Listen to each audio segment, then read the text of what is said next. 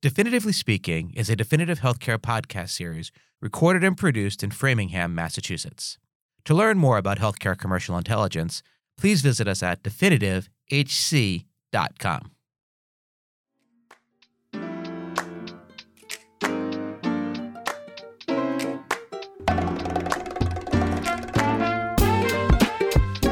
Hello, and welcome to the latest episode of Definitively Speaking, the podcast where we have data-driven conversations on the current state of healthcare. Today's conversation is about pandemic-related delays in care. There's no question that COVID has impacted every facet of our lives today, and we're all painfully aware of COVID-related illnesses and death. By this point, I think it's safe to say that almost everyone knows someone who has gotten sick with COVID or gotten it themselves. But one of the lesser-talked impacts of COVID pandemic are the delays in medical care. Millions of people have chosen to delay care by choice, or millions have had their medical facility delay their care without a choice.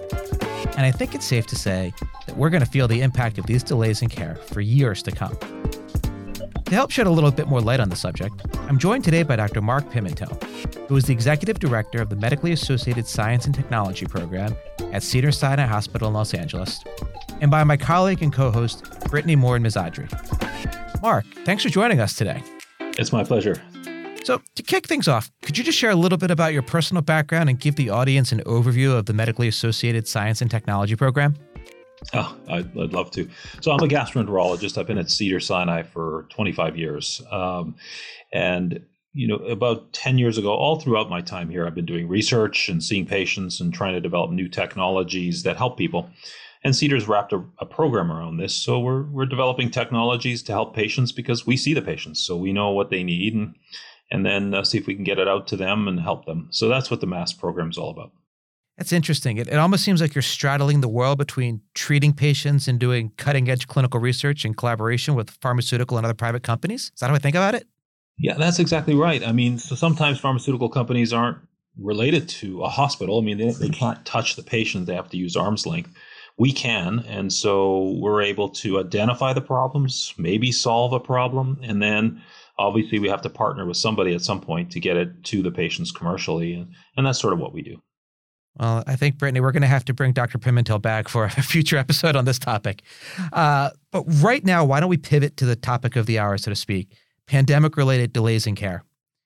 Hospitals are busier than ever, and it's not just because of COVID-19 patients. When the pandemic hit, millions of Americans postponed care to avoid exposure to the virus. Additionally, the CMS recommended that hospitals postpone elective procedures to maximize resource availability for the surge in COVID-19.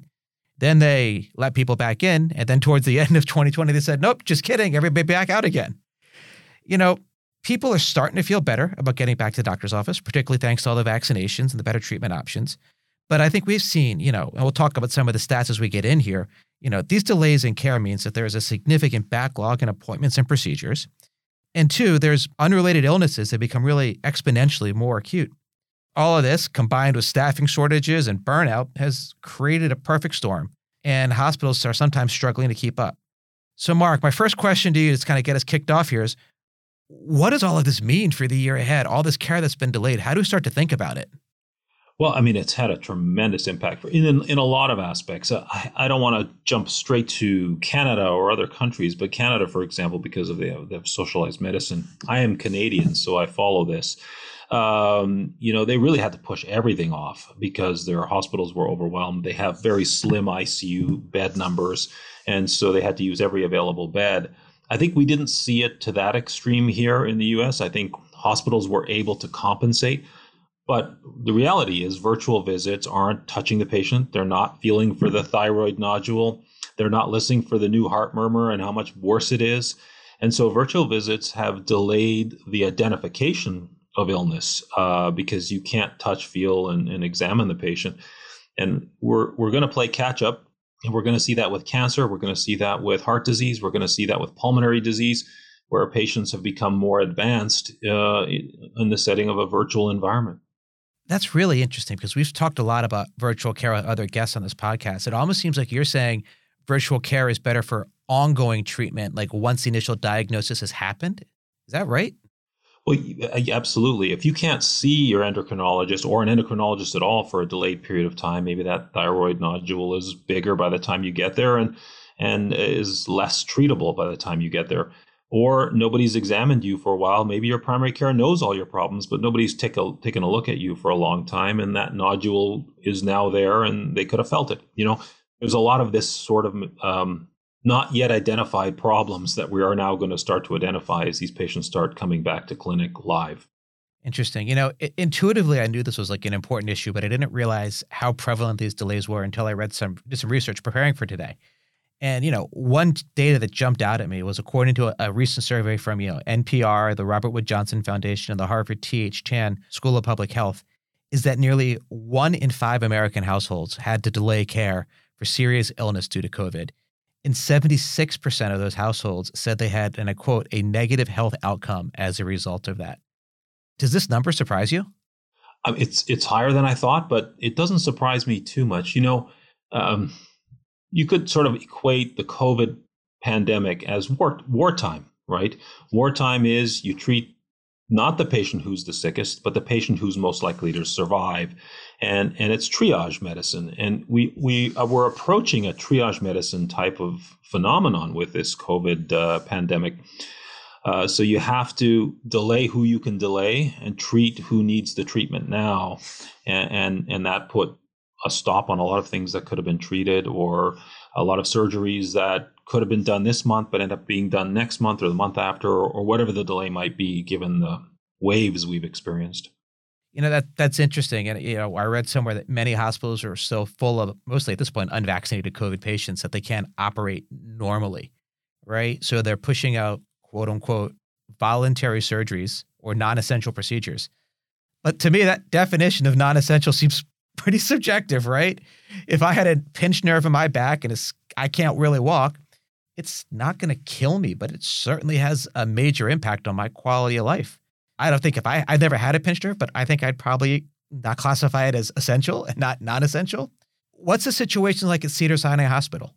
Well, I have to be careful not to say too much because I'm not a representative of all those decision making. So I don't want to suggest anything. Of course. But the physicians, and myself included, we aggressively advocate for our patients. So if I know somebody needs something, I'm going to aggressively advocate and make sure that happens in a fashion that doesn't compromise their health care. And I think that's the approach we've been trying to take here, at least in my practice. I can't comment on the greater health system because I just don't know all the policies. But, I personally think we've done quite well here at Cedars, speaking on personal experience of what I've seen. But other places that were less prepared had trouble. And I think that's what we've been seeing across the board. Question for you. We've talked about with our clients, we've understood that COVID-related delays of care have certainly affected, and we even talked about it here, have affected oncology, cardiovascular, metabolic, a lot of those therapies that should be caught or are generally seen in a primary care setting. How has this affected gastroenterology? I don't feel like that's talked about quite a bit. And I'm curious how these delays of care have affected your gastroenterology patients and maybe what you've learned from them. What's new and what's, for lack of better words, what's interesting about these patients? I mean, colon cancer screening needs to be done at a particular time. And so that's always one of the things that could be triaged in a health. We're a tertiary care medical center, so things are usually more acute, and more acute means you got to deal with it when you have to deal with it. And we did, and we do. But in the secondary gastroenterology care, those outpatient surgical centers where they may have delayed the colonoscopy because they were shut down. This was especially true in the first parts of the pandemic where we really didn't understand what was happening. I remember driving down Robertson Avenue, which is a big street here in Los Angeles, in the first few weeks of the pandemic, 9:00 at night. There wasn't a car on the entire street. And so people were frightened. They didn't understand what they didn't understand. And of course, things started to change as we knew how to protect ourselves. But same thing with the surgery centers. They basically closed up because they didn't know what was going to happen, how bad this was, or how to operate under the circumstances. So yeah, for some period of time, things were delayed. But to take it on another way to look at it, if I'm the patient and I need a colonoscopy and it's my 5-year time to do my colonoscopy, I'm saying I don't want it. And so we experience that a lot. We have patients who say, look, I don't want my colonoscopy. I don't want to get COVID. I don't want to come to the hospital. I don't want to be near healthcare providers or clinics. And that also factors into the delay in care. So even though I think the patient needs it, the patient's saying, look, I've got somebody frail at home. I can't get COVID. I can't get this colonoscopy right now. We're going to have to delay. How are you getting those patients back into their care journey? How are you re-engaging this patient population? Well, we keep constant communication. We understand that this is fluctuating. We have to give them some confidence in what's happening. Obviously, COVID's not zero. Everybody knows it's not zero, and it's not a zero risk. But we give them what we know in terms of confidence. Obviously, we do a lot of testing to be sure that everybody who's looking after the patient and the patient themselves, as they come to procedures, are negative, so that there's less chance of any problems. So we figured out how to navigate. But I, as was pointed out earlier in our discussion, I still think there's a lag. There's still, we haven't caught up to some of this. The important stuff was done. Patients with really acute illness got taken care of, but some of the more routine procedures like colonoscopy are probably still behind. I read in the Wall Street Journal recently that one of the biggest impacts of COVID is actually the missed and delayed cancer screenings that you just talked about. The journal reported that hundreds of thousands, if not millions, of cancer screenings have been deferred over the past 2 years. And according to the National Cancer Institute, these missed screenings and other pandemic-related cares could result in more than 10,000 additional deaths from breast and colon cancer alone over the next 10 years. You just talked, Mark, a lot about the lag. What do you think that lag is going to look like? Are we going to see, a lot more people dying, a lot more critical cases, an overcrowded healthcare system? What's that lag going to look like over the next 3 to 5 years? Yeah, it's really hard to predict at this point. I mean, I think it's the example of the thyroid cancer I gave you earlier, or the patient who's postponing their colonoscopy because they're afraid, or the doctor's offices were closed. Whatever the reason may be for that delay, we just don't know what kind of an impact that's going to have. Clearly, you can predict what those models will look like. But I can tell you, if somebody had bleeding from the rectum, sorry to be so graphic, and they were bleeding now, they're getting a colonoscopy. Somebody's going to figure out where to do it. The doctor will figure it out. And that's what we've done. But it's the ones that you don't know, just routine screening that you might have missed, and maybe that's been delayed for 6 months or a year, and that cancer is allowed to progress more than it would have if it had been done earlier. Those are the things that we're monitoring and making sure, I think there's going to be, you've got this wave of publications, COVID publications. In fact, we're almost beaten over the head with so many publications on COVID. But the COVID publications, to your point, are going to continue for a decade. What this all did, how it impacted all of healthcare, and how the delays have changed some of the prognoses of patients. So it'll be interesting to see. What's been the impact on your personal practice? Well, it's been challenging. So for those, as I mentioned, for those cases where the patient doesn't want to come in, or the patient doesn't know they have COVID, then they come to the office, and then you don't know till 2 days later, and they say, oh, by the way, doc, you may not have known this, but I was COVID positive when I was in your office. And then all of us are scrambling around trying to figure out who was exposed and whether we were exposed or any risk. Overall, our team has been very careful with the proper masks. And so healthcare providers are better protected, and we try to maintain protection. But I will say that I feel a little disconnected with some of my patients because of this virtual visit anomaly. One rainbow, I'll say one rainbow because it sounds all doom and gloom, is I see a lot of irritable bowel syndrome patients, and diet plays a big role in irritable bowel syndrome. And most of these patients weren't eating at restaurants and were eating at home the whole while. And they were better because they picked the foods that were better for them, and they weren't trusting some chef in the back who says there's no dairy in this, but it is. So, there's a couple of small rainbows that these patients were actually doing better, or some of them were. Shifting gears a little bit, it feels somewhat awful to bring this up, but there are financial implications here for hospitals.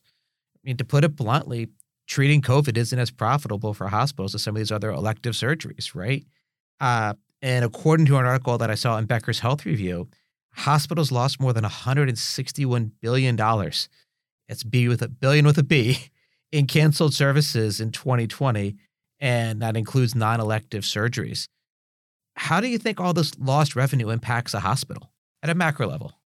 I mean, yes. I mean, I think there is a financial impact to hospitals, and then the question is, does that impact, for example, the building?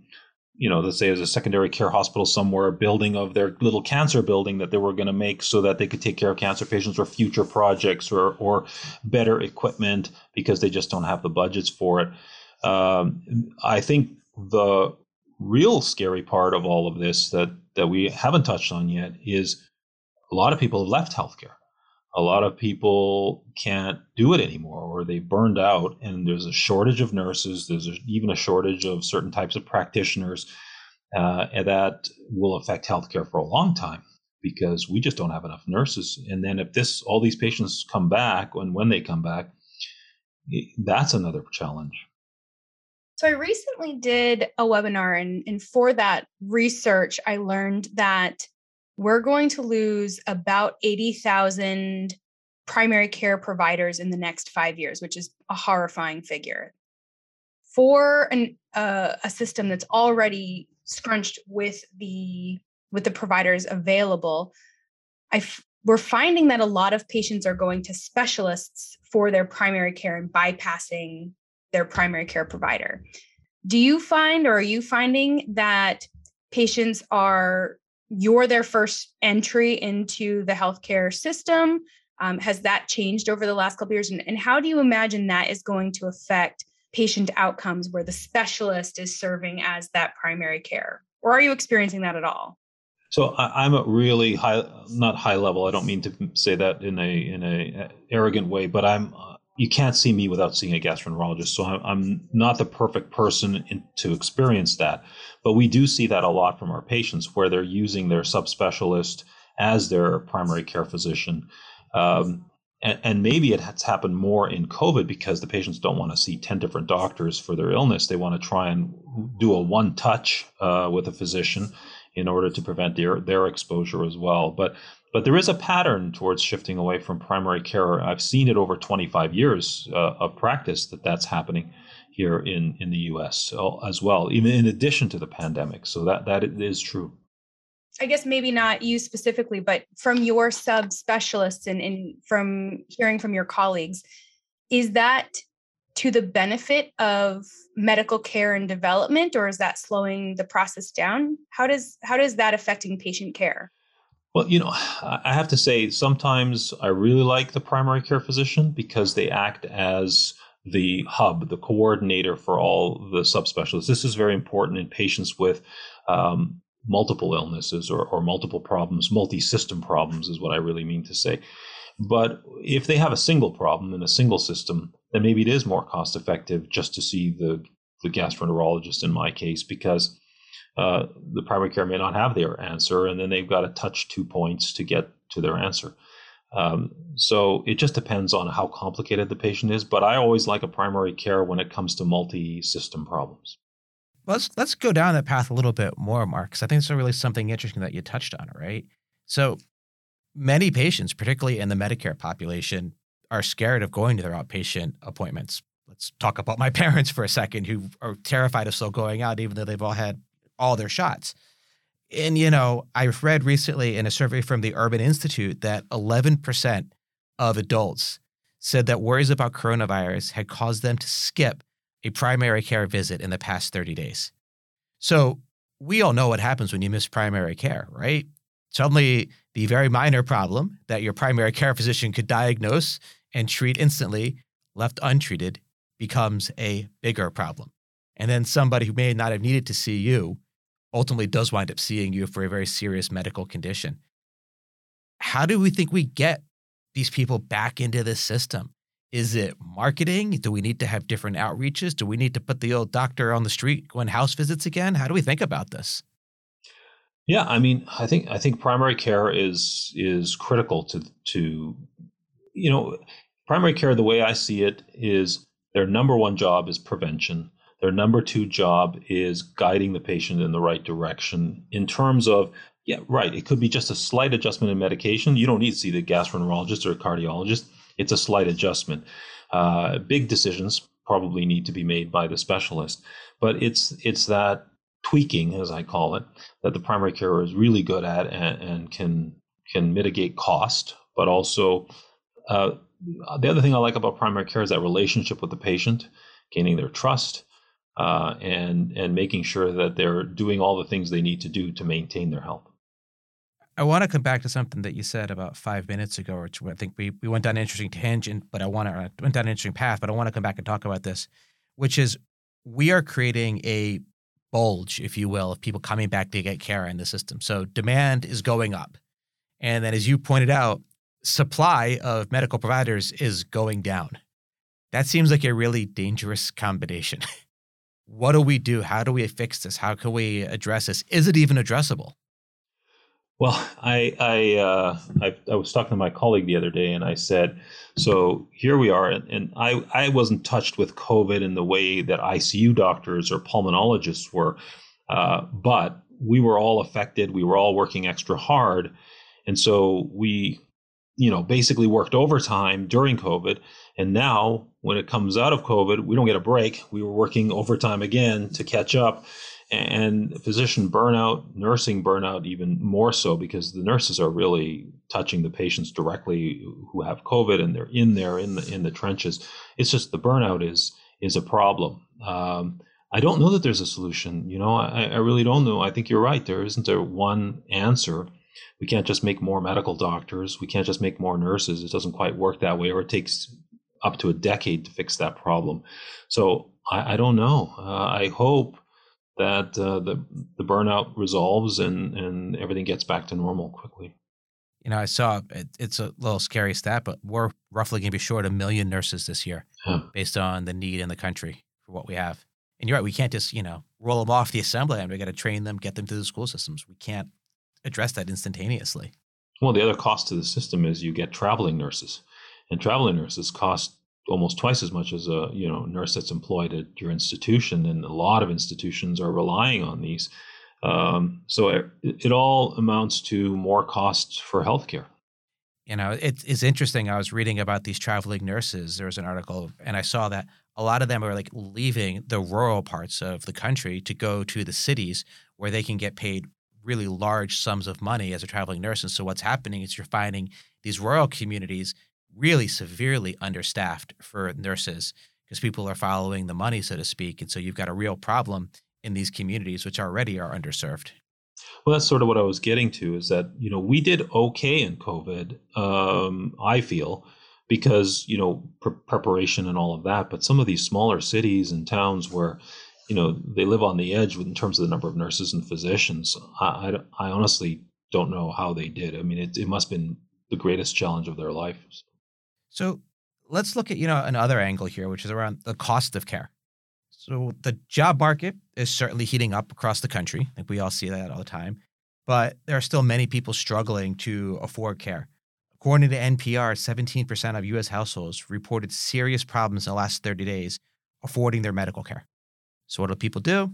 They push it out until the situation becomes critical, which means unfortunately they wind up in the ER, as adding additional costs to the healthcare system, which is greater than if they'd preventively taken care of the situation.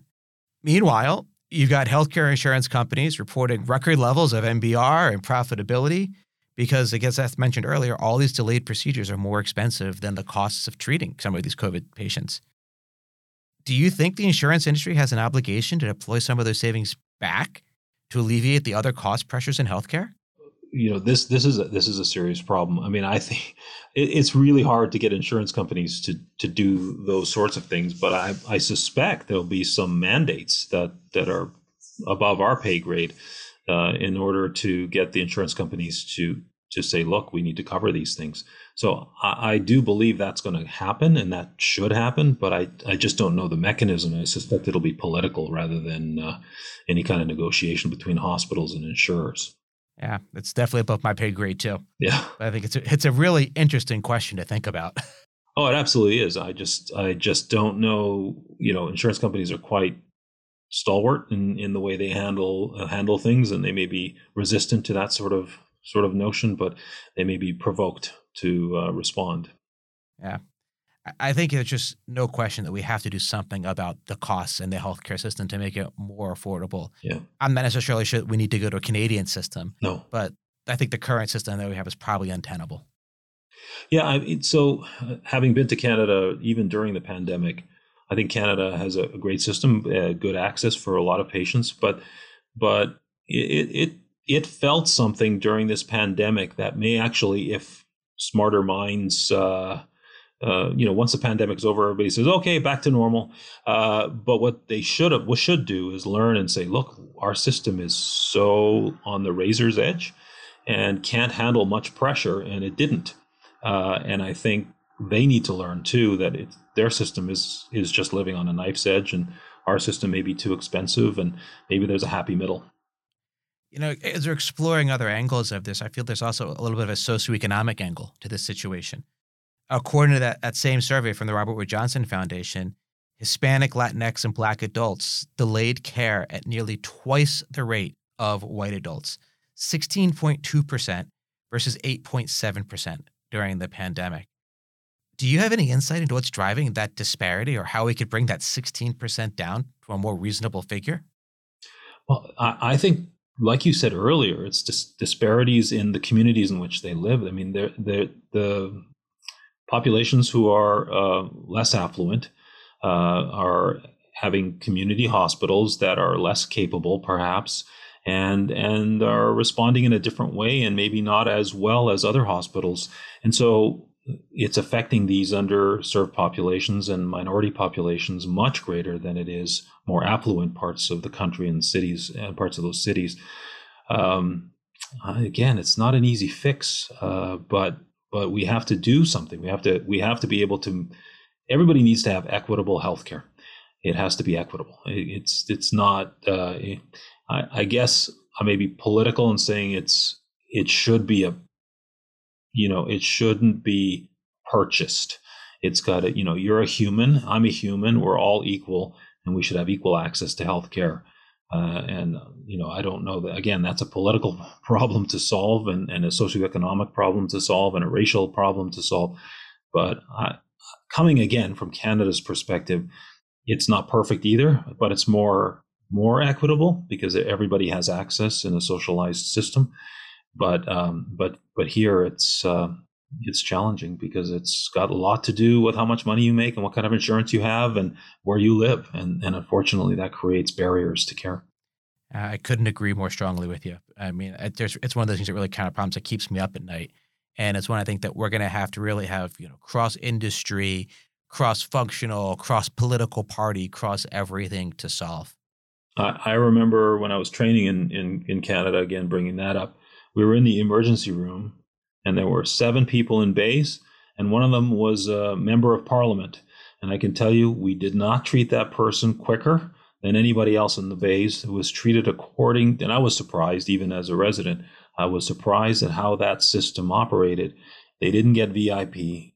It was who was sicker, that's who got the first doctors, standing by the bedside. So that's how I'd like to see everything.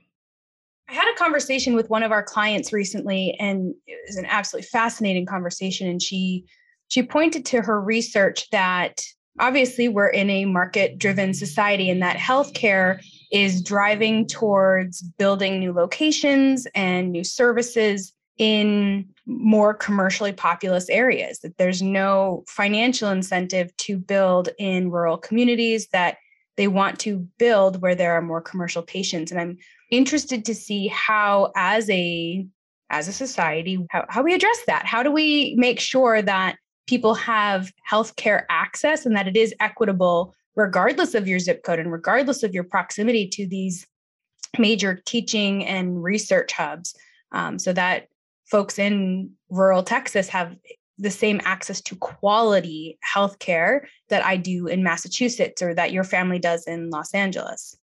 Well, I want to take it in 2 ways. I want to look at the doom and gloom side of it, and then look at a little bit of the rainbow side of it. So some interesting things are happening in California, for example. So this is sort of the rainbow side of it. Kaiser Permanente, for example, has a lot of outreach. In fact, some people say it's almost 50% of healthcare lives are now managed by Kaiser in California. Cedars-Sinai is expanding and broadening its outreach with multiple facilities around the state, UCLA also. And so there's starting to be satellite Cedars-Sinai operations in underserviced parts of the city and in parts of the city where they can't have access to the Cedars-Sinai, and same is happening for Kaiser and so forth. And the quality of care is maintained across the system to try and keep things equal. And I think maybe that's a future rainbow. Maybe that's how things should evolve. On the flip side, and I'm taking a real sharp left turn, psychiatry is gone. Where is psychiatry? Psychiatry is not being. There's very few psychiatrists. It's too expensive. It results in homelessness because patients can't get medications and they can't get the care they need. And so we have a huge problem in Los Angeles with people with mental illness who are homeless and on the streets. And where are the facilities? That's going to take some big, smart decision making.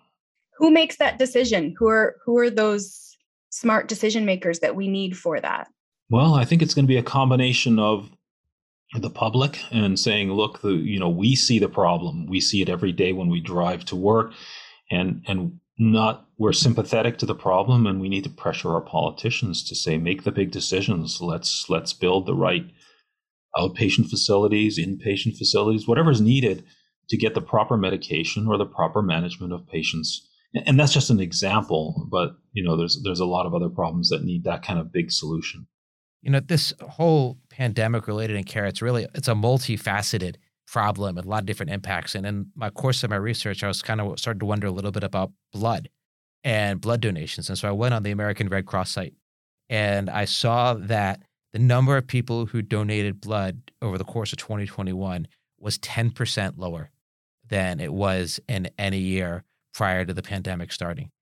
And blood drives at schools and colleges, which I think are some of the biggest blood donation sites that are out there, decreased by a whopping 62%. So what happens if we don't address this blood shortage?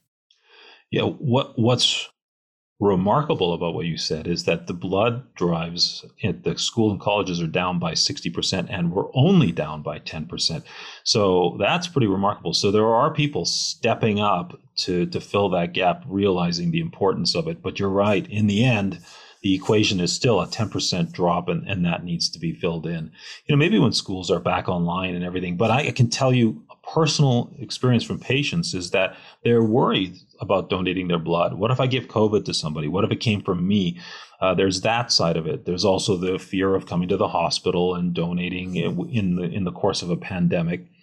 So less surgeries, you need less blood also. But this bubble that you referred to earlier in the podcast, it's coming. So that bubble may need more blood than we ever needed before if we do major surgeries that have been postponed. So hopefully kids are back in school. These things start up again and we can stay on top of it. But time will tell. So Mark, thanks for your time today. We've covered a lot of ground on a very serious topic. And I know both Brittany and I appreciate your insights. Before we go, I got one last question for you. As we've talked about, COVID exposed a lot of fragility in our healthcare system. How do we prepare for the next pandemic or serious natural disaster to ensure that we have enough capacity in our healthcare system to ensure that everyone who needs care can get care? So again, I'd like to be the optimist and the rainbow person. When we talk about the pandemic of 1917, we hardly had oxygen. We hardly had any kind of, therapeutics. And we didn't publish a lot back then. The descriptions of the pandemic were quite clear and we were able to learn much. But we learned a hell of a lot from this pandemic, more than the number of publications is in the tens of thousands. So I think the people who, study health policy, project things will be much better prepared for the next pandemic, but we have to do the work. take all that information and roll it in a bundle and be more ready than we ever were, because it could be worse the next time. We don't know. But I like to think that the scientists have gathered more information. It's amazing to me that a vaccine was developed in the almost amazing period of time of just a few months. So that couldn't be done in 1917. So maybe we're better prepared. Maybe now that we have better techniques for vaccine development, that we can be more nimble and be ready. Of course, that remains to be determined. But I think from a healthcare implementation policy, from the point of view of being ready with the right number of beds and the right number, it all depends on the pandemic and how big it is and how it's affecting us. So I don't know if I've even answered your question, but I think I'd like to look at it on the positive side on the end note of this podcast, because I think we've learned a lot and hopefully it informs us for the next time. Wow. So, Mark, that was a really interesting answer and pretty insightful. I really admired your optimistic and positive attitude throughout this entire conversation, given the enormity of the challenges that we as a country are facing and you as a medical practitioner are facing in dealing with this upcoming surge related to the pandemic delays in care. So again, thank you very much for taking the time to join us today. I learned a lot, and I'm sure Brittany did as well. Yes, thank you so much. It's absolutely my pleasure. It's been a great time talking to you. Thanks for listening to Definitively Speaking, a Definitive Healthcare podcast. Please join me next time for a special Afterward episode, where Brittany, Todd, and I will dive deeper into the topic of COVID-related delays in care and what Dr. Pimentel shared in today's episode. Then join me in 2 weeks for a conversation with Kamal Goganeni and Dr. Rakesh Patel from Invitae, a leading medical genetics company. The three of us will be discussing genetic testing, what it is, what to do with all the data that it's generating, and whether genetic testing is something that you should consider as part of your personal healthcare regimen. If you like what you've heard today, please remember to rate, review, and subscribe to the show on Apple, Google, Spotify, or wherever you get your podcasts. To learn more about how healthcare commercial intelligence can support your business, follow us on Twitter at DefinitiveHC or visit us at definitivehc.com. Until next time, take care and please stay healthy.